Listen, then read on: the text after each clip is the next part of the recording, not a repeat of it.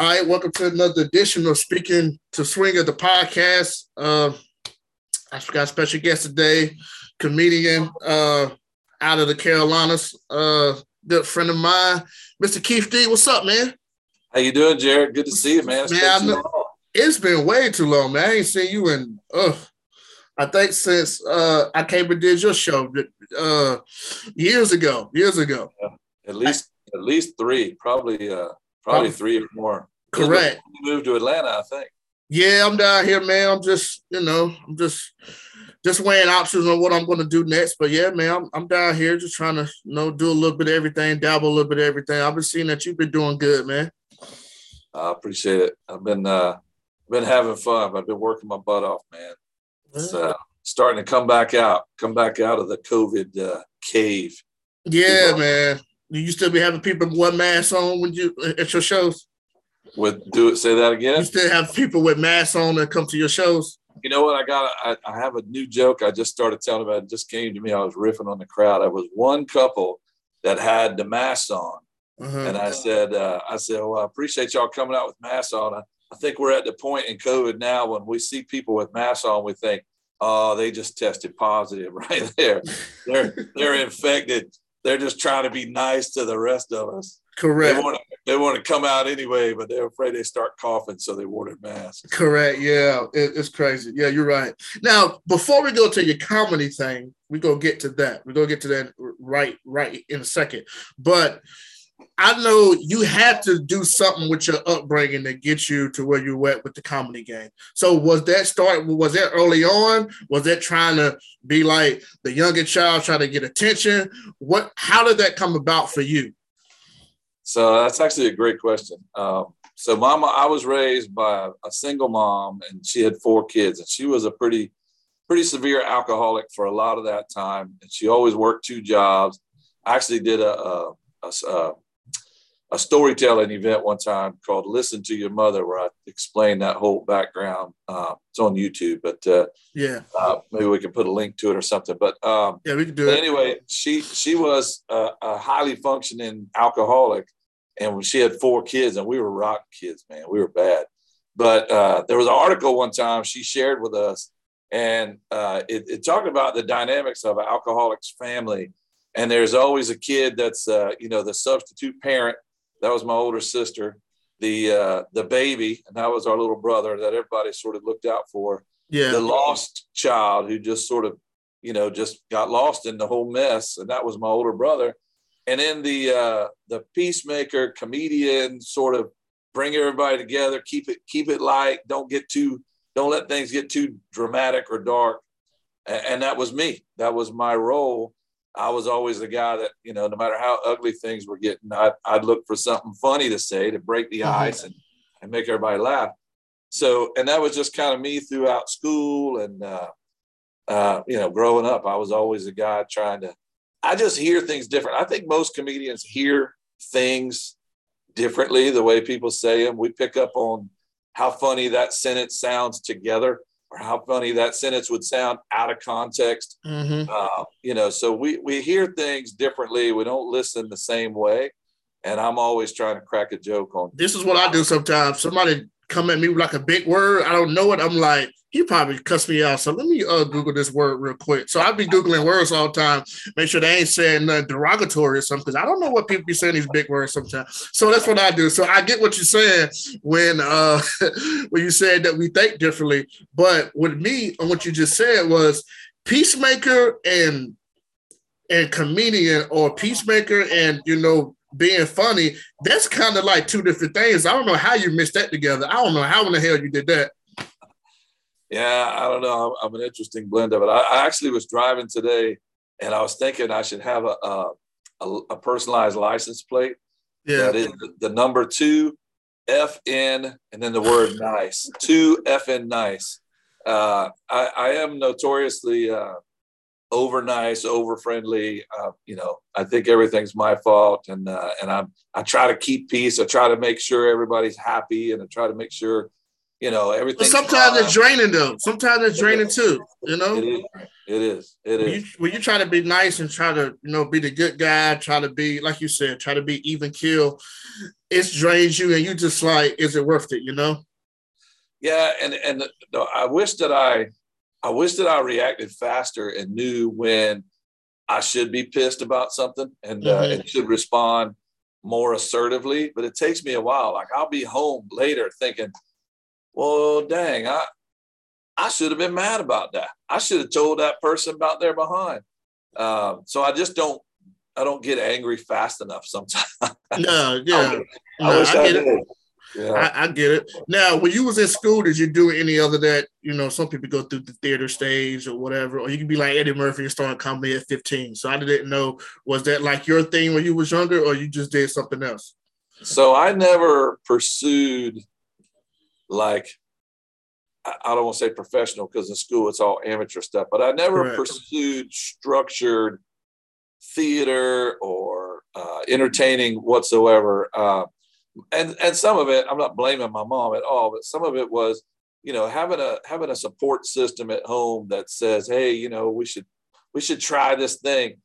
My mom was one that was like, okay, that means I'm gonna have to pick you up after school, and I'm not gonna be able to do that, so you can't do this or that.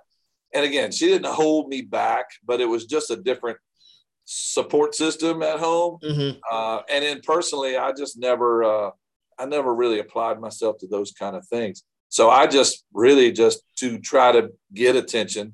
And I was a goofy looking kid. I'm a goofy looking kid now, but I had a big old fluffy curly brown hair, man, and I had a hat head. I tell a joke. I used to wake up big old fluffy curly brown hair, and now I wake up with CPAP mask strapped across my face. Yeah, I was goofy looking, so the only way I was going to get friends or get girls to talk to me was to try to be funny, and a lot of times it just turned out to be annoying. But so I didn't do anything until I was 50 years old. Oh wow, really? Yeah. Oh wow, I started from I got fired from a job. Oh, really? I got fired from a job, and so I was debating with it back and forth. So I called one of my old teachers from middle school. Well, I messaged him on Facebook, and I asked him about the comedy scene because he used to live here, and he was like, "Oh, I got the perfect person you could talk to." I said, "Okay, who?" He said, "Get in touch with Andrew Van." I was like, "Okay, Andrew Van is like an Asian dude in Greenville." So I was like, okay. And so I got in touch with Andrew Van. We went down to the open mic. We were just there chilling, just talking and seeing other people that he knew because he was involved with the scene. And then the next week, that's when I did it. Now, do you remember the first time you ever did it? And what jokes? And was you terrible at it? I was terrible. You would be so disappointed in my first set. You would be like, dude, you said all those things on stage in public. It was a terrible set. But I didn't even know I was at a killer club. I was at the Helium in Portland, Oregon. And 50 people signed up for like 18 spots. And they drew my name. They tell you ahead of time, but they drew my name and I was first. And they drew it out the hat like that. Well, that's what they tell you, but they take, so 50 people sign up on the list. They take the list, they go away, they come back with a list. So they tell you that it's random. I'm sure it's not, it wouldn't be, but I'm sure it ain't random. And in fact, I signed in as Keith Big Daddy D just to try to get a little more attention.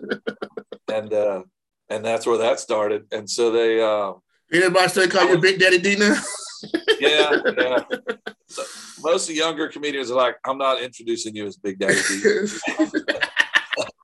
But other people, I don't think I will either. I look at you weird at first because I used to host shows to be like, what? Nah, bro. What is your name? What is your first and last, or what you go by? We ain't saying this shit. But yeah, I get what you're saying. I did a show. It was an all black audience, probably 400 people, and it was a hair product show. So black hair products, and I was the comedian headliner. And the guy introduced me as Keith Big Daddy D. So I walked up there. I said, I know what all of y'all are thinking. That's Keith Big Daddy D. Did anybody see a picture of this man before they put him on this show? Yeah. It was great. They love me. Oh, First time I ever had an encore request for one of my jokes where I show my stomach. The lady was like, "Do it again." It was funny. But I only went and did the open mic because I was trying to get a friend of mine who really had studied and really wanted to be a comedian. Mm-hmm. His name was Taylor, and he really wanted to do it. And I was like, well, let's go. I'll do it. So I wrote a 3-minute set. It was garbage, man. It was my first time. Oh my God. I had 3 minutes too, and I probably said 3 minutes. I probably said 20 cuss words in 3 minutes. It was so bad. It was at the I guess they got this mic going on. It's at the Coffee Underground because don't nobody be doing nothing on Monday. So they like, well, y'all can have this stage on Monday or whatever. And so, I don't know if you ever did that room or not. You ever been in that room before? No, I've had many invitations to come, and I've been in town right around it. I've just missed it. I haven't been in there yet. I want to. But I don't know if they do any more like showcase shows or not. I'm not sure if they do any of that no more. I'm not around the scene down there. I still talked to one comedian. We talked last week about several things on what's going on. And he the ones that's over they do Stone Grown. So I don't know if you ever did that other place they do the shows at too. I don't know why they haven't had you over there yet. Yeah, and I haven't reached out myself. I'm not one that says, I wonder why they haven't contacted me. I always believe, especially coming from a booker, I believe if you want to get booked, you got to reach out to somebody and ask them to get booked. So if someone hasn't called me, I don't take it personally. I just assume they're waiting on me to call them, or they're not even thinking about me because there's 8,000 other comedians that always want to get booked. So. And out of that 8,000, best believe over 90% of them ain't shit, basically. You know. Those are always the ones that are aggressive too. Those are always the ones that are like, book me, book me, book me. Yeah, then they come in there with some crap. That's another story for another day. But you know, I don't want to ask this because this story is old now, but it does play a factor for you. And I see your comedy, so it's probably don't affect you, but you have been around different type of people like I have. But do you think that Oscar situation kind of changed the way people look at comedians now? It's kind of one of the things where, you know, they say a joke I don't like, or they say a joke that they don't know nothing about or whatever, and you know what I mean? It's just one of those situations. You think that kind of changed the way it is now? I don't think at our level it had a big change, except that it gave a bunch of stupid jokes to people to tell. I've heard the Will Smith joke every show since then. Oh, what? Oh, okay. But I will say, I bet you that comedians, like Ricky Gervais, he tears people's butts up when he roasts them. Mm-hmm. And I would bet that now comedians are probably telling shows like that they want, some security. They want some guarantees. They're probably, want to make sure that somebody's going to take some action next time to prevent that from happening. Because that is, my opinion is Will Smith was a piece of crap for doing that, and he should have been arrested. He should have been arrested for assault. There's absolutely no excuse for that. He should have been escorted out of the building, mm-hmm. and that should have never been tolerated. The joke wasn't even that hardcore. In fact, it was a good joke, and it was a little bit flattering. It was actually a soft joke because we know what Chris Rock can do. So absolutely know what he can do. I understand. Now, it was different the way he did Jesse, but the way he did Jesse was totally different from this one. But yeah, I didn't see the one with Jesse. Oh man, he killed Jesse, and he killed Jesse. He came out there and it was like, when they told me, I couldn't do no Jesse Smollett jokes, and you tell a comedian don't do a joke, he's gonna do the complete opposite. Yeah. And it was way worse than that. But that takes me back to in Columbia years ago with what happened to comedian Steve Brown. Steve Brown is in Atlanta now because Steve Brown got a room out there. He did have a room that he did here, but Steve Brown was from Bad Boy Comedy Series. He did Comedy View a lot of times. But then what happened at the Comedy House in Columbia years ago, when Steve Brown got to a fight with a guy that was in the crowd and stuff like that, and it's like. When that happened, that took me back to that Steve Brown situation to where it can happen again to somebody. Yeah, that guy was trying to kill Steve Brown. Yeah, correct. And and it just swinging mic stands at him and everything. Yeah, and it's just one of the things where comedy. I always look at it as like if you take comedy outside of theater, and they rehearse theater, tons and tons and tons and tons of times, but really outside of stand-up comedy, what other live event do you have besides a sport event?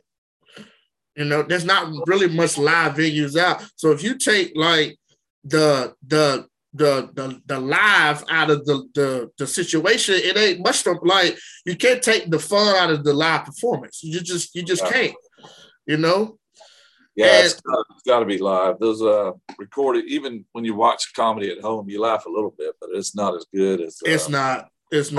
All the Zoom stuff we did just was okay. How was that? I'm glad you mentioned that because I remember during the COVID time, people was doing Zoom comedy shows. I was seeing that.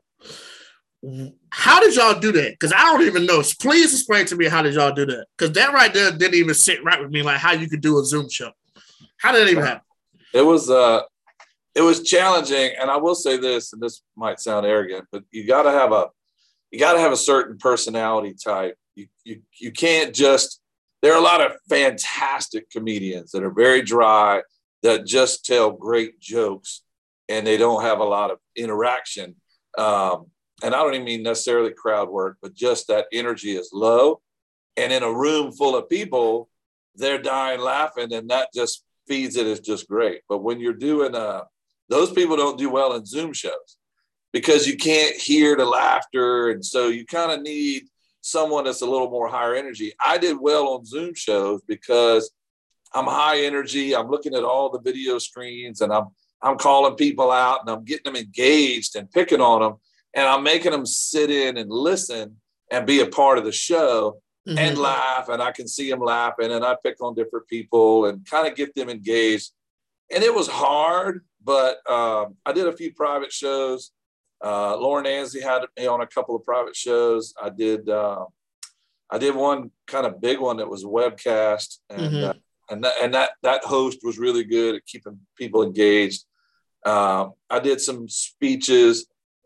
That would be different for me though. That would be different for me. That Zoom stuff would be different for me, especially in like a comedy sense. How would it be different for you? Is that what you said? Yeah, I'm saying it would be different for me because I wouldn't know what joke came across. I wouldn't know what the reaction is. You can see, if you do a good one, you can see the faces, at least on that screen. And you can see people laughing, and they'll type in comments. And I never could see the comments, but I go back and look after. But they would type in stuff, and they'd laugh with each other. And you could see them kind of laughing. And sometimes if it's well run, they'll leave their microphones on. But the problem with that is, the dogs start barking and their kids walk in the room. And so correct. Yeah. They'll mute them. But you can kind of see them laughing and giving a thumbs up and that kind of stuff. So I enjoyed the ones I did, but it was definitely a unique challenge. And I saw some people really struggle because they didn't have that. Comedy room feedback it's physical. We can feel it. You can feel the energy. And we need that as comedians. We need that feedback to feel like we're doing good. It's like a crowd at a football game going, go, go, go. Makes you run harder, makes you play harder. Man, listen, when you hear that silence, boy, ooh. Oh, yeah. If you whack and you hear that silence, you're like, ooh. You're like, man, let me go to a safe joke real quick. Let me go on my package. Like, complete silence is the worst. You even got T.I. doing comedy now, which I don't know how I feel about that one. Have you been seeing that too? T.I. doing comedy?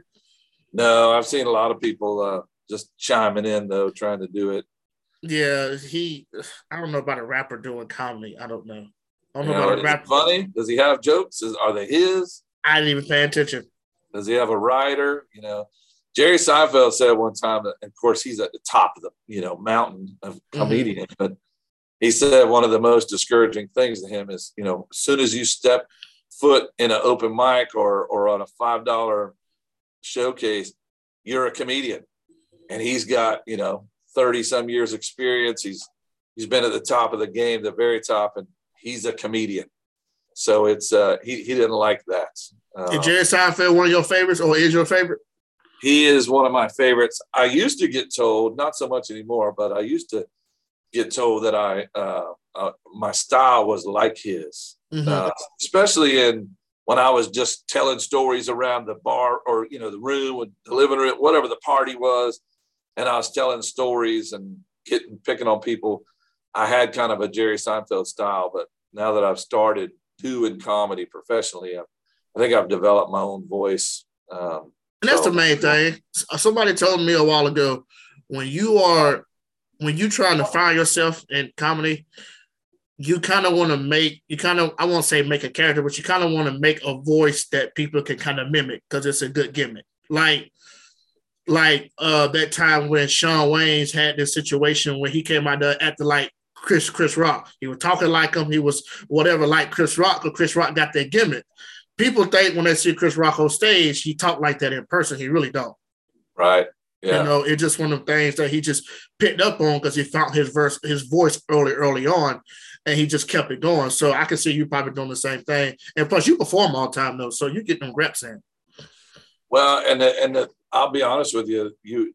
One of the things you told me to be prepared for from a question standpoint is what's the best advice anyone ever gave you? And someone told me one time, talk about you, talk about your life, talk about who you are.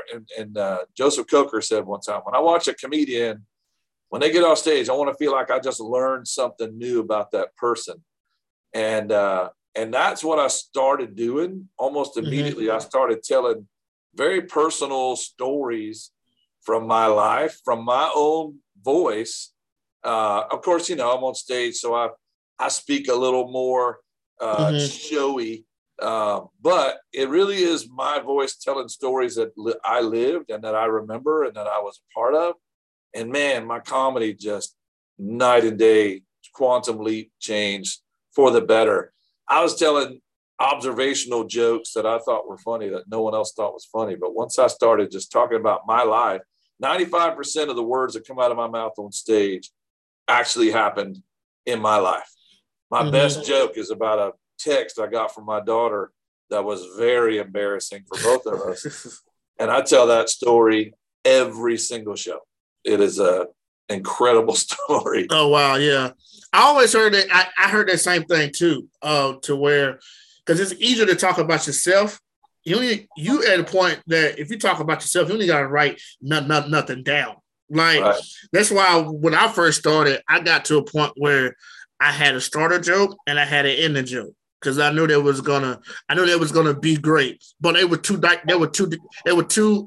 different type of jokes though. Like I know I always started my first joke off by playing with the crowd, and I always play with the crowd and say, how y'all doing? This beautiful couple right here. Y'all look like y'all last name is Packer. Then I'll be like, over here, y'all last name look like Williams. I'd be like, those are good walking down the aisle names. Like, there's no way in the hell I can have somebody and we introduce ourselves as the swingers. That just don't sound right. All right. So when I said that joke in every room, when I started off, it gets a laugh. It don't matter if it's white people, black people, Hispanic people, whoever. That joke to me is universal. So I learned that early on to where I have to have this starter joke. I have to say this joke. I have to. If I don't say that joke when I'm starting, then I'm going to be so uncomfortable with everything else because everything else has a flow to it, And so that's what I learned early on, just by watching other people, just by doing homework. When I was deeply into comedy, I tried not to look at stand-up all the time, but I was just so much of a fan. I had to. It was just a new special come out. I gotta watch it. You know, something comes out like Gary Owen got something. I gotta watch it. Cat Williams come out. I gotta watch it. It's like to me, I had to watch it, but I try not to steal jokes or get mimic. But at the same time, like you said earlier, when we think the same, when we kind of think differently, some of us gonna have the same jokes. Yeah, John Crisp was on Dusty Slave's podcast talking about the difference. He was a homeschooled, and he gave two examples. The one joke was a joke that anybody could tell. I've heard so many colonoscopy jokes from headliners. If you don't have a colonoscopy joke anymore, I don't think you're actually a headliner. But everyone's got one, right? And no one stole it. It's just it's common. Everyone has one. But John Crist was homeschooled, and his mom brought in an Abraham Lincoln for the homeschool. And the Abraham Lincoln, the man who showed up, was a black man who's doing the Abraham Lincoln character for their homeschool.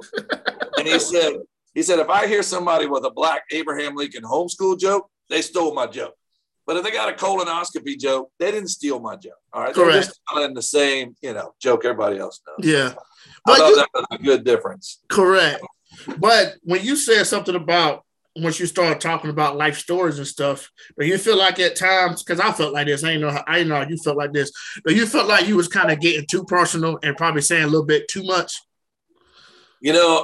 I know what you mean, and I found the more personal I am, the funnier the joke will land. As long as I don't get depressing or too dark with the joke itself. But if I'm personal and I'm making it a joke, I'm making it funny, we're laughing about it. Here's what happened in my life. I've got a story about my daughter who struggled with meth addiction for 10 years. And in fact, I have two stories about her. Mm-hmm. And the joke always gets a laugh. And I've had people come up to me after the show and thank me for telling the story and the joke, and because they're dealing with the same thing in their family, in their life, their daughter, their sister, and they'll want to talk. Like, how did you get help for her? How did you solve that problem that you just shared on the stage? That was funny. It was a joke. I didn't bring the crowd down with it, but they knew and they've lived it, and they come to me after the show. Now, 4 weeks ago, I had probably my worst bomb ever. That was my fault. You still bombing? You still bombing? I bombed bad twice. And the last one, I just recently went through a separation in my marriage, and I got on stage and I didn't prepare. And I had some jokes that I had tried out singularly, and they landed well, divorce jokes. But then I got up there that night, and I just sounded like a depressed, drunk divorce dude. And everything was terrible. Every joke, and the crowd was just sitting there like, I could see some of them putting me on their prayer list at church. It was so bad, and I couldn't let go because I had to fill some time in my mind. I was like, well, I got to do 10 minutes, so I'm just going to double down. And it was horrible, and I felt so bad, and I apologized to the crowd. But it was, and I. You was going through it. I mean, you was going through it. Like, you was going through it, and some people say laughter is good for pain. But sometimes I always say somebody got to make the comedian laugh too. Yeah. To get rid of that pain, That's true. But I would say my advice to myself and anybody else that's having a tough day is don't try to riff and ad lib on your day when it's bad and you're depressed. Mm-hmm. If you haven't taken that same material and turned it into funny jokes that you prepared and that you're willing to share, that you prepared, like all my stuff that I share, I prepared it to tell. It's real, but I prepared it to tell. It's got a punchline. It's got a setup. It's a story. And sometimes I might make the punchline a little funnier than what actually happened, but it's all based on truth. But just to go up there because you had a miserable week and just start telling everybody about it, that never goes well. Yeah. And I realized too, a lot of people like drunk stories too. People love drunk stories. I had a story I told on stage a while ago, and I could have kept it. I was going too fast with it because I got limited time on it. But it was a joke when I found out I was like cheaper than my other friends. So we had to, this is a true story. One of my friends was getting married, so we all just hung out. We were just hanging out. So we was like, we could throw like a house party during the day, just a little gathering with us 5 or 6, so we could go to the store. So they was my all the like a special brand of brands of like hamburger buns, the expensive beers. I'm like, dude, we can get Keystone, we can get 88 cent kind. I said we can get all this and have just as great of a time. And people was loving that because some people can relate to that. Yeah. You know, yeah. So I always, that right there always worked because it was a true story. I literally did walk around the store with them like, bro, why are we buying this? Like, dude, we gonna be drunk. We ain't even gonna know what we eating anyway. I got a story where I compare the Viagra commercial about, these people are always some Hilton Head couple with matching clawfoot tubs on a wraparound porch overlooking the ocean with a rope hammock and all that. And I always say, I want to see a real commercial where Susie rolls up on Friday afternoon with a 12-pack of Pabst Blue Ribbon PBR. Yeah. The crowd immediately starts laughing because they're like, yeah, and a $5 Little Caesars pizza. And now they're like, yeah, that's us. She rolls in with a Viagra single pack, throws it on the table, and Bubba looks up and goes, roll Tide. Crowd always roars at that. Well, sometimes the simplest things in life will get you going, will get your day going, Yeah. So what you got next, man? So what's going on with you next? What shows you got coming up, man? So I got shows in Moncks Corner, South Carolina, and Somerville, South Carolina. I just got a new venue in Somerville. It's a black box theater, seats 80. They're very, very great venue owners. It's called the Old Trolley Theater. And I got Kostaki Economopoulos coming to do that show at the end of May for Memorial Day week. He's from the Bob and Tom show. And I've got a killer venue that's every other Monday in Moncks Corner, South Carolina, at a restaurant called Dreamers. Again, great venue owners. That's the key. Great venue owners that turn that place into a comedy club every other Monday night. So we had Dat Fan for New Year's in there. He did 2 shows, sold out. Wow. Yeah. It's and that both shows are fantastic. And then personally, I'm leaving here after this call, heading up to Myrtle Beach to do a private gig at a high school reunion for the class of 81. So is that your class? No, they're from Hillsborough High School, and I'm not sure where Hillsborough, North Carolina or South Carolina, but they're Hillsborough is in North Carolina. So I'm going to their class of 81 high school reunion tonight, and I'm really excited about that because those are my people. Man, you're a busy man. Let me hold something, man. Cash at me or something, man. Damn, Yeah, I wish comedy was stacking up the money. I wish it was. You out there getting it. I also do a little DJing, so I've got some weddings and some car shows. I'm DJing. Look at you going to these redneck weddings, boy. I see you. Now, have you been to a black wedding yet? I haven't DJ'd a black wedding. You probably want to, don't you? You look like you want to. Love to. I know you do. Keith Big Daddy D on the 1s and 2s. I know you want to. I'm telling you one thing. All of them go, hey, R. Kelly, till you start playing stuff in the name of the Lord. They'll be like, well, we'll forget this motherfucker right for one time. Yeah, we gonna forgive him. We gonna forgive him this one goddamn time. So yeah.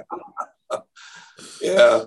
I put him, my daughter, I think, told me to add him to my song list. And I was like, wait, doesn't everybody hate him? She's like, they might hate him, Dad, but they love that damn song right there. So listen, that's step in the name of, boy, listen. All right, I'm going to tell your playlist right now when you go to a black wedding. So I'm helping you prepare for this, man. You got to do the Cupid Shuffle. Really? Yeah. Oh, yeah. Yeah, all right. I ain't even done yet. You got to do the Electric Slide. You definitely got to get that in there. You got to do Step in the Name of Love, Kales. You got to. You got to do. I can't think of their names right there. I know the sample in my head. It's that song the one that Beyonce redid. I forgot the name of that group. It's called Before I Let You Go. You got to play that song. You got to do Wobble, right? Wobble. You got to wobble. Yep. You got to wobble. You got to do all that. 9 times out of 10, when the bride and groom when they dance, or when the men, I don't know if you do gay or straight, I don't care. But when the two people dance, they probably gonna want John Legend. All of Me is probably the number one wedding song. So Black I'm helping. Gay or straight, all of them want that song. Gay people, I'm not sure. I'm not 100% sure because I ain't married. I don't know. So I'm not sure. But I mean, why not? I mean, they're probably gonna want that, or I don't know. Some gay people like Pink too. But I'm just saying, like, I'm just breaking it down to you. It's like that's half of the playlist right there. That's half of the playlist right there. So, so I'm just letting you know. Now, White Weddings, that's all you. That's all you. I don't know what songs that they like. We got to put Wagon Wheel in there sometimes. So for a white wedding, they always want to hear Wagon Wheel. September, Earth, Wind, and Fire. They want to hear that. Celebration. Yeah. And then John Legend for sure. John Legend. That song. Well, he sold his music catalog now, so he don't get no royalties for that song no more. But and then after the kids leave and most of the older folks leave, and the young people are the last ones left, that's when they get wild. They start bringing me song requests that I'm playing, and I'm like, oh no, are we allowed to play this? They probably tell you to say, they probably tell you to play Nicki Minaj Anaconda or something on them. Yes, they get wild. I'm like, y'all don't even know how to sing these songs. What are you doing? I honestly did not know that you was in the DJ scene. I had no idea that was one of your things now. I'll be hustling, man. I'm trying to stay busy, trying to stay young, trying to find a way to make some money in this entertainment business. It's hard. It is. I work regularly now, but my goal is to try to do some entertainment wise too in the near future. So I'm kind of got that in a rough draft stage right now, but I feel you. I feel you. You DJing, telling jokes, man. So you out there doing your thing. But I'm gonna put whoever want to follow you into the episode link. So when they see it, they'll be able to click on it. Boom. And they'll be able to follow you, all your endeavors, all your tour dates and stuff like that. Because you're doing it, man. You're doing it. I'm trying, man. Just send me a chat. It's all right. Just send me a chat with a couple zeros, and we'll be all right. Just send me a couple chats. I hope the divorce is final. If not, I don't even want to know. But if it's final, you can send more. So, I'm just, I'll send you. I'll send you out of the surplus. I'll send you money out of the extra. How about that? That extra gonna be probably zero. It's going to be zero for sure. It's going to be zero for sure. But once again, Keith, man, I appreciate you coming through, giving me a little bit of your time. You're a busy man. So I appreciate you coming through about your endeavors, and you're an awesome guy, man. I appreciate you having on. It's an honor to have you on, man.